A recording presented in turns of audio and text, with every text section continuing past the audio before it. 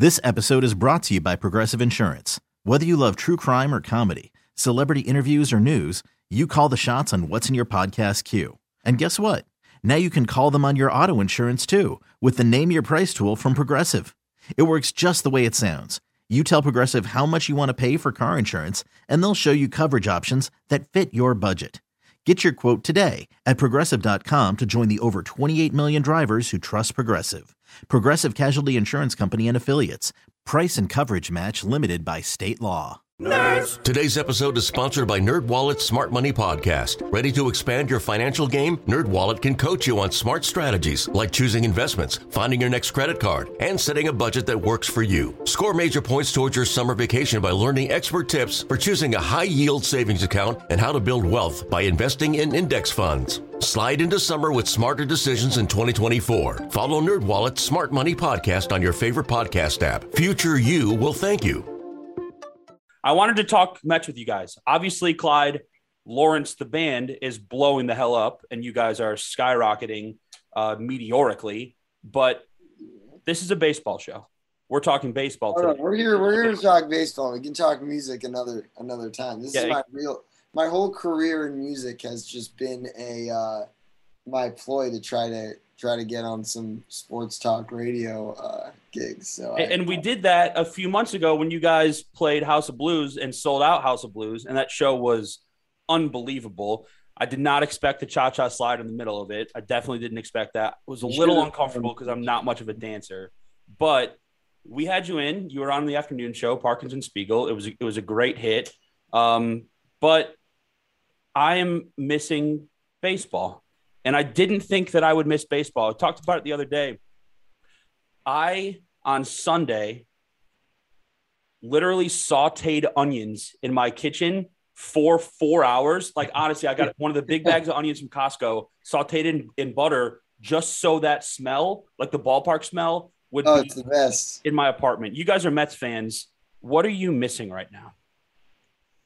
I think that it's definitely the smell of the ballpark, but for me, it's honestly, we do go to a lot of games, but for me, like just the feeling of whether it's like 7 p.m. on a weeknight or like 1 p.m. on a weekend, just like being able to have on the game. And honestly, it's the sound of Gary Carter, Keith Hernandez, and Ron Darling's voices that to me, it's like, I define the timeline of my year around like, oh, it's spring training. Oh, it's like the part of the season where the Mets still have a chance. Like, oh, it's the part of the season where the Mets no longer have a chance. You know, that. So like April. Yeah, like April. And then there's the part of May where they do a little better. And then by August or September, you kind of have it on just to have it on in the background. But, no chance. That's kind of how I know what time of year it is. You brought up Ron Darling. Linus, how do you feel about Ron Darling? I love Ron Darling. I once went over to Ron Darling in Port St. Lucie one year when we were there for a spring training game. And I gave him a ball and I was like, here, please sign this. I listen to everything you say on the broadcast. I'm like a young pitcher. I take every tip you give me. And he was like, well, that's your first mistake. I think he's a funny guy. I like him. I think he is unbelievably pompous, and maybe I'm being out of town stupid. Oh, wow. And I'm sure I feel the same way about Ron Darling that a lot of people outside of Chicago felt about Hawk Harrelson. It's like he's obviously not as animated as Hawk was, but there's something about Ron Darling, whether it's on the national broadcast or whenever I pop over to the Mets on MLB TV, that I just can't stand. That's so funny. I love him. I think he's great, and I think that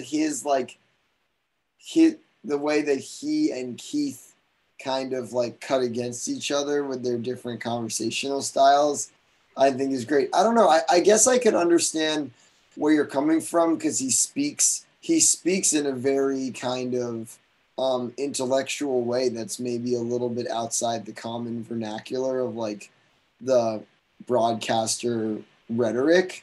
But I don't know. I've always just thought he's like super clear and methodical and funny. But I also don't watch him in the context of the national broadcast that he does nearly as much as I do in the SNY one. So maybe he plays a slightly different role. I think everyone doing the national broadcast is a little worse of an experience because they don't have like the same chemistry with each other that Gary, Keith, and Ron have. Sure. How was your 3 months of Javi Baez? Did you enjoy that? because as Chicago, I'm not a Cub fan, I'm a Sox fan, but watching Javi Baez, he's somebody who could either carry your team for 2 or 3 months at a time, or he could literally spiral you into the ground on his own in 2 weeks' time. Did you think you were going to hold on to him? I thought that they were going to re-sign him up until the whole thumbs down thing happened. I don't think that there was any chance after like Sandy Alderson released that statement that they were going to bring him back. But no, I mean, what you're talking about is definitely true. The Javi Baez experience of like striking out 3 times on a ball a foot out of the zone and then hitting a like late home run, 450-foot shot to left center. Like one for 4 with a huge home run and 3 horrible strikeouts. God, he's frustrating. Absolutely frustrating. It's just the most Mets thing, though. I kind of thought they would keep him because it was like after that whole thumbs down thing, it's like what team does he fit on more than the Mets? That's like the most Mets-ish thing. For yet a new player, they immediately start booing the fans. Is there really a like negative dynamic between Mets and Yankees fans like there is between Cubs and Sox fans? I feel like it's not as amplified as it is here. I think that the Mets fans hate the Yankees, but the Yankees fans don't really hate the Mets. It's like the Sox fans hating the Cubs because the Cubs have always been better. Right? Exactly. Yeah. It's like the Yankees fans don't even they're like, oh, that's cute, the Mets. That's kind of how I feel. But it is like I don't know exactly what like the demographic or like I think that it used to be more geographical. Like our dad, the reason we're Mets fans is because our dad grew up on Long Island, I guess, and there was a lot more Mets fans out there. But like, you know, in the high school that Linus and I both went to, like all my friends were big Yankee fans. Actually, ironically, the only other big Mets fan in my grade with me was Sarah Langs, who's now like crushing it. And I'm so psyched and proud for her. She was here for a while. She was in Chicago for a while. Oh, really? I think NBC Sports Chicago, yeah. She's doing awesome. So she's clearly representing the Dalton School class of 2011 Mets fan community well. But yeah, it was pretty much just me and her, and then like everyone was a Yankees fan. So I felt very much like the underdog, very much in the minority. And so I think that's why that dynamic was created. Linus, who's your least favorite Yankee? Ooh, my least favorite Yankee. Well, I know who my favorite Yankee is, and it's Gary Sanchez because he's every Yankees fan's least favorite Yankee. Yeah, he sucks. I always make sure to get him and Stanton on my fantasy teams because I know that they're the 2 Yankees that even Yankee fans are kind of rooting against in some weird, twisted way. So those are definitely the ones I root for the most just because for some reason their success just makes Yankees fans even more angry. Obviously, the White Sox came out on top in that the corn game, as Tony La Russa calls it, the Field of Dreams game with the Tim Anderson late home run. But it was incredible, right? But I have that Giancarlo Stanton home run, that line drive shot to left field just burned into my memory as the most debilitating, depressing thing of that game. I cannot stand that guy. Absolutely cannot stand him. He's incredible. I don't know that much about I don't know their personalities as much. Like, it seems like Judge has a ton of like personality. I don't know. Maybe it's just because I've been like slightly less tapped in, but like, I feel like I don't know what Stanton's like vibe is publicly as much. My least favorite Yankee, not current, but just like historically, definitely A-Rod. I'm a big anti-A-Rod guy. Can you believe he's getting his own like Manning cast type broadcast for baseball? Yeah, can you believe that? With Michael and as much as I disliked him as a player, I dislike him even more as he's so bad. He's such a bad broadcaster. Yeah. The best was that thing he said about like even leads. Like you always want to have an even lead late. Yeah. Our favorite, we played as a drop on the show all the time. It was speaking of iPads, I bet you're a Steelers fan. Like the things that he connects make no sense whatsoever. There was like speaking of Windows, and then a subject that made absolutely no sense at all. Like Yogi Berra without the wisdom. Oh my God. And without the humor, standards. he's not funny. Yeah. He's not funny. What's your favorite baseball memory growing up? Like being in the same city and within public transit distance to go watch your team. And I know growing up, both of you in recent memory, and Clyde, you and I are about the same age. There aren't a lot of positive Mets memories, but baseball memories. What do you look back fondly on? I mean, I think 2006 was a really, really fun year. I mean, that's the closest that I ever felt to having a championship team. Like, and they just were, I think, the best team in baseball that year. And that was like, that hit me at the perfect time. I think I was in 7th grade. And I must have gone to, 25, 30 games that year. And that was just an incredible year. Like, I think that they had, I mean, Linus would maybe know, but like the number of walk-offs that they had that year was crazy. Yeah, it was like 10 or something. Yeah. And like Beltran, and it was the early days of Reyes and Wright. So I think that just like that season was like really magical. I really couldn't believe it when they lost. When we were in the house that night with the Andy Chavez catch and everything, and I just remember like just like thinking that it wasn't even real when they didn't win, because they just seemed destined to win. So up until the moment that they lost, I think that was like the most magical memories of Mets fanhood for me. And also they lost to the like 83 win Cardinals, and they had the best record in the National League, which made it so much more painful, I'm assuming, for you. I don't really remember, but Linus fills in the gaps for me. And then Linus and I had some great times in 2015. We went to tons of games together, and that whole Cespedes run at the end of the season was great. And Linus and I went to the World. Linus and I were there in the World Series when they lost the final game. Linus, you should tell them about how you were so confident that they should take Harvey out. Well, it ties into what I was going to say as my sort of favorite childhood memory, which is like you talked about something hitting you at the perfect time. For me, it was the whole rise of Harvey and the Dark Knight and the 2013 stuff, which I think kind of gets looked over now, especially right now, given the stuff that's just come out about Harvey. But I mean, like, as a young kid and a Mets fan who basically had like nothing to root for from 2009 through 12, like Harvey just bursting onto the scene, it was like, I don't care if the Yankees win the World Series this year and the Mets are in last place. Like, we have this one guy and he's our guy, and like none of you can do anything about it. Like, you can't touch this guy. That was just such an epic feeling. And like every 5 days, it was just a totally different vibe in like the ballpark, but also just like walking around, you'd see more Mets hats and more Mets shirts like when it was a Harvey day. But yeah, then in 2015 at the World Series game, I was very firm in my belief that they should have taken Matt Harvey out for Jerry's Familia in the 9th of Game 5. And they didn't, and they lost. And I was right. I was the only person in that stadium not standing and chanting Harvey. I was the biggest Harvey fan in that stadium, but I was the only one not standing up. And it was incredible. How old were you then? Like, you were like 12 years old? I was 11, yeah. And I was... Linus, like, despite loving Harvey, when he was trying to come back out for the 9th, Linus was just like, nope, they shouldn't bring him out. You just had a feeling? I just knew that there are some pitchers who, like, going into the 9th, you just trust they're going to still have it. I feel that way about DeGrom. Yeah. He just was never one of those guys. He had never been pushed to that point. And when he gets above 100 pitches in his career, you can go look at the numbers prior to that. He just didn't have the same stamina. It's like Lance Lynn for us on the South Side. Like, no matter what, you know that Lance Lynn's going to go out there and he calls himself a big fat bastard. You just know that big fat bastard is going to go out there and give you every single ounce. Matt Harvey didn't have that.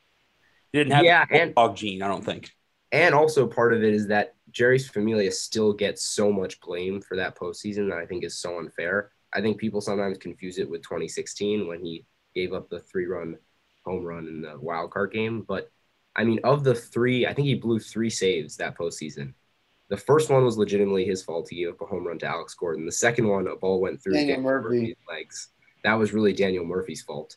And the third one was Game 5 when he came in with runners already on, and the lead had already been cut to 1. Does it count as a blown save if you inherit the runners that score the tying runs? I don't think it counts as a blown save. I think it just counts as a loss. Right. He did blow 3 saves in the World Series. So he might have let on the runner that I'm not sure, but I'm looking it up now. I'm trying to remember, but yeah. I have an incredible video from that night, right when the Mets finally did lose, where you, from my seat, you see the Royals all running on the field to celebrate.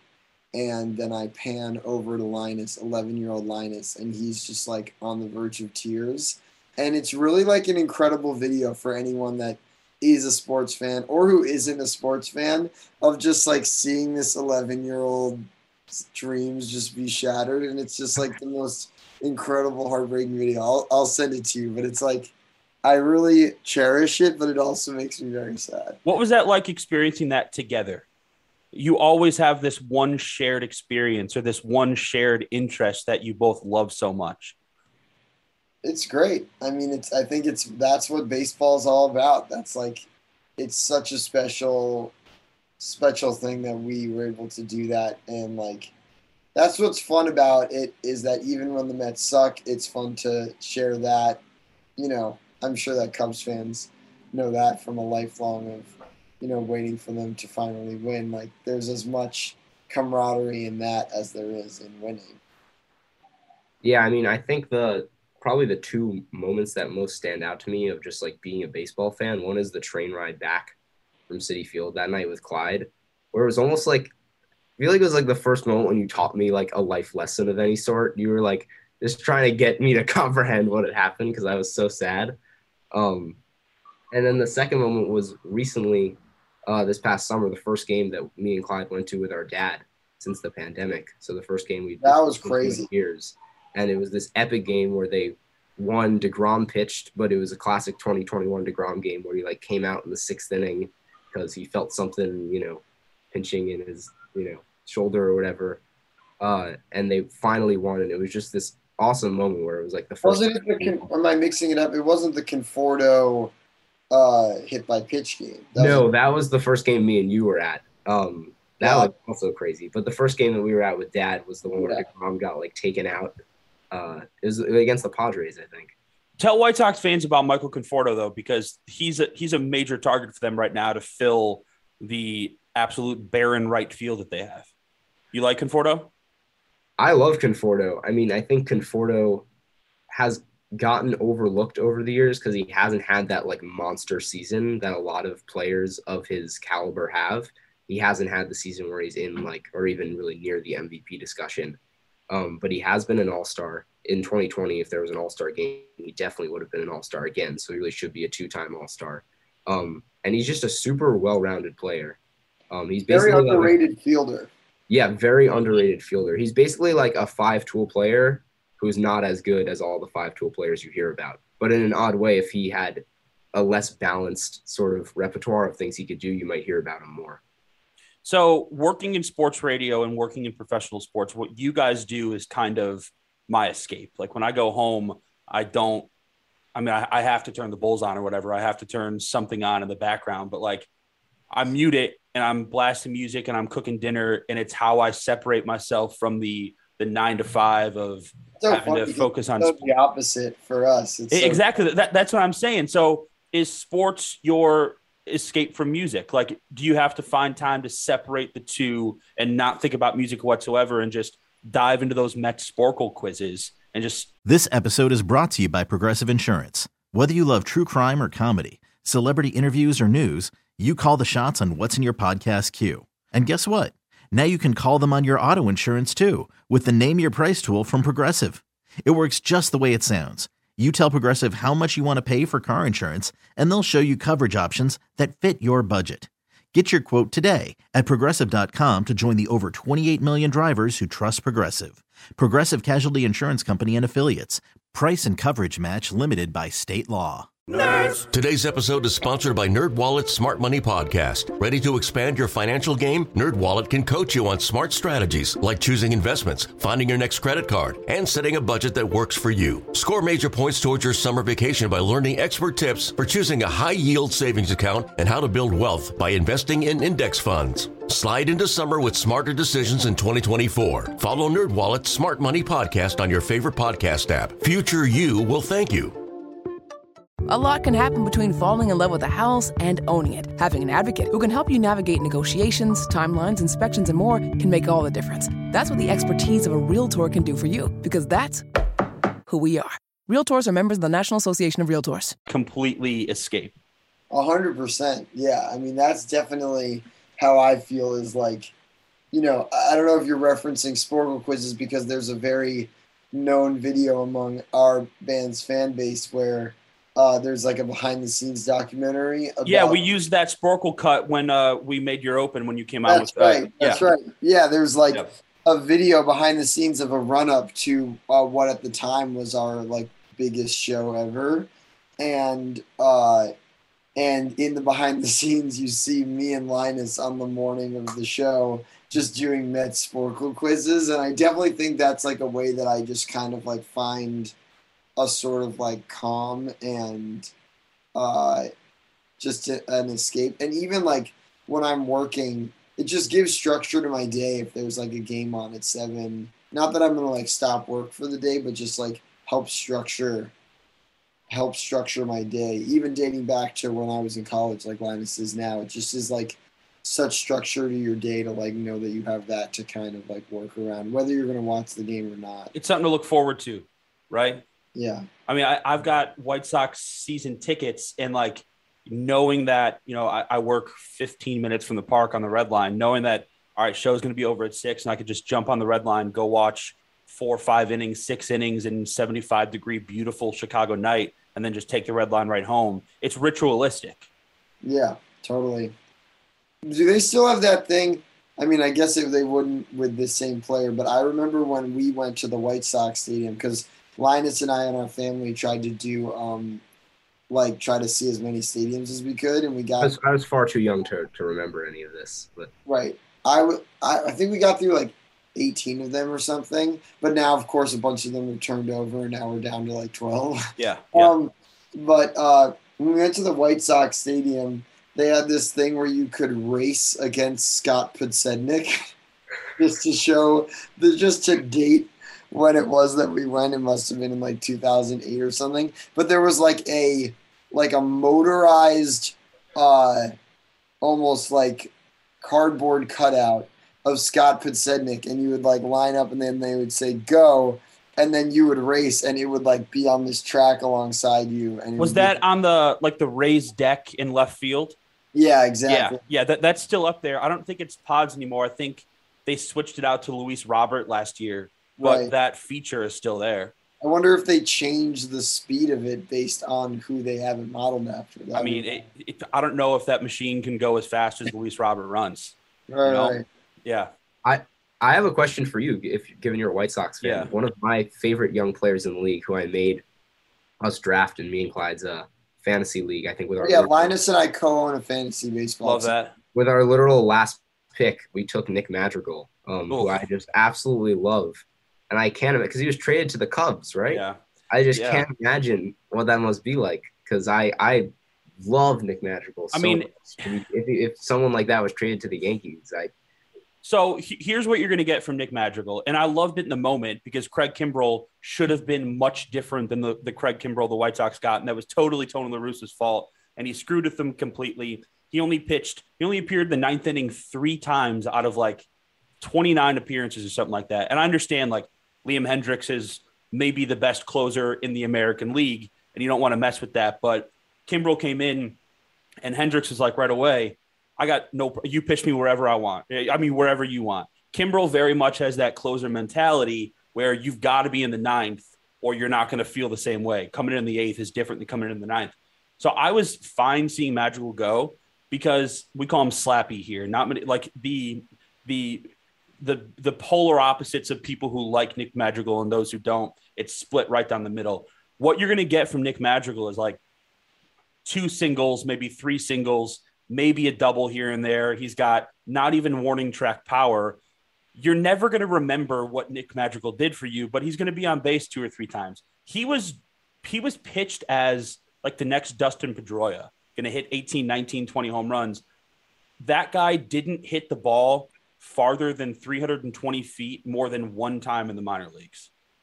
I understand your love for Nick Madrigal because he's like a grindy baseball player. I love those guys. Those are all my guys. The David Ecksteins, the Andy Chavez, Craig Biggio, guys like that. Yeah. So you think he's more of a David Fletcher type? Well, I think David Fletcher is better than Nick Madrigal. Like, I love David Fletcher and what he can do. I think he's better than Nick Madrigal. Yeah, I feel like Nick Madrigal was always good for like 2 to 3 fantasy points a day for us, Linus. Yeah, no, he would never get a 0. He makes contact for sure, but it's not. I like a sexy player, and he's not like. There's nothing sexy about Nick Madrigal, you know. That's fair. Just a couple music things. Don't Lose Sight just went over 1 million views on YouTube, the acoustic version. Which, by the way, the arrangement is unbelievable, and I can't even listen to the studio version anymore. The studio version is completely ruined for me. Like, and even with all the powerhouse voices. And Veronica from Melt, she's unbelievable. She's crazy good. And I know they're blowing up somewhat similarly to you guys, and they'll be there soon too. But Linus, your harmony on that acoustic version, honest to God, maybe not the power of everyone else, but for some reason, like the dynamic between you and Gracie, you can just feel that harmony so much stronger than the rest of them. What was it like for you to be in that massive room with these guys? Oh man, I mean, it was so fun. I mean, I absolutely love music, and I specifically love vocal music. Like most of the music I listen to is very harmony based, and I do a lot of like singing at school, a cappella and chorus stuff. But I mean, it's like nothing compared to being in that room with all of those singers and doing one of Clyde's arrangements. I mean, Clyde beforehand also lets me look at his huge, crazy spreadsheet, which probably would look to you more like a stat sheet for a baseball player than it would like anything musical, because that's the way he thinks about it. And it was just a total blast singing that bass part with all those people. I felt so honored to be there because those are like the best singers you're gonna get in that room to sing that song. And being included in that was so awesome, such an awesome experience. Clyde, what's it like doing it as a family? Like this, I've used the word meteoric already, but honest to God, it's a meteoric rise with your family. Yeah, it's really exciting. I mean, I think that we've always been something of a family business because, you know, we grew up in a household where my dad is a writer-director, and he was always so inclusive and genuinely like begging for people's opinions and feedback on stuff he was working on. So it just felt very natural that from a young age, when I was, 5 years old, or even, when I was 15 and then Linus was 5, he was always really genuinely asking people to read or watch things he was working on, give him their opinions. He really valued our opinions and still does. And, I've contributed a lot of work to his stuff. So, the idea of having like work collaborations with your family at a high level was something that I think just like seemed more normal to me than it probably did to a lot of other people. But at the same time, to then be able to go and with Gracie kind of run with it in the band and achieve some success with it in our own right in a family way where we're still doing the same things of playing all of the music or showing all of the videos to everyone in the family and getting all of their feedback and being able to include Linus, who's an excellent musician and singer in his own right, is definitely really fun. So I think it's like really awesome and a dream come true, but at the same time, I think it's probably less foreign for all of us than it would be for other people because it's just sort of naturally how we grew up doing it. I love the stuff with Scary Pockets. I love I can't stop listening to the Me and Julio Down by the Schoolyard, the one that you did. I can't stop listening to that arrangement. But what's the dream collab? The absolute dream collab? That's a great question. I'm not sure. I mean, we've been so lucky enough to either tour with, record with, or become friends with so many of the people that would have been the answers to that question, 5 years ago, from John Bellion to Lake Street Dive to Wolfpack to Jacob Collier. There's just been so many people that we've been so lucky to cross paths with in one way or another already. I mean, I think a lot of my answers would be like more old school people. Like, if I could get in the room with someone like Stevie Wonder or, even Randy Newman or something, like that would be really, really awesome. I actually did get the chance to literally spend some time with Randy Newman once, but we didn't actually like collaborate on anything. Yeah. I think of like modern artists, I really love this artist PJ Morton. I think he's like so incredible. And I would love to do something with him. I think that the crossover between our fans would be really cool. Oh, another artist is Brass Tracks that we've collaborated with, who like 5 years ago would have been one of my answers to who I would like to collaborate with. So, yeah, I don't know. Linus, I think I could guess your dream collaboration. Well, my dream collaboration would definitely be Jacob Collier, who you've not yet actually like written a song with. Although you technically have a potential collaboration with him in some regard coming up. Oh, that is true. I forgot about that. But yes, no, you can definitely guess who my all-time collaboration with you would be. Though I don't exactly see how it would happen. But who is it? Go for it, Clyde. Linus is a diehard. Imagine how big a Mets fan Linus is. You can multiply that by a couple times to get how big of a Beach Boys fan he is. Really? It's surprising. Yeah. Fanatic. Okay. Yeah. I mean, Brian Wilson's still around. He is. Let's get you and recreate Pet Sounds with Brian Wilson. Yeah, sure. I literally just listened to Pet Sounds with some friends last night.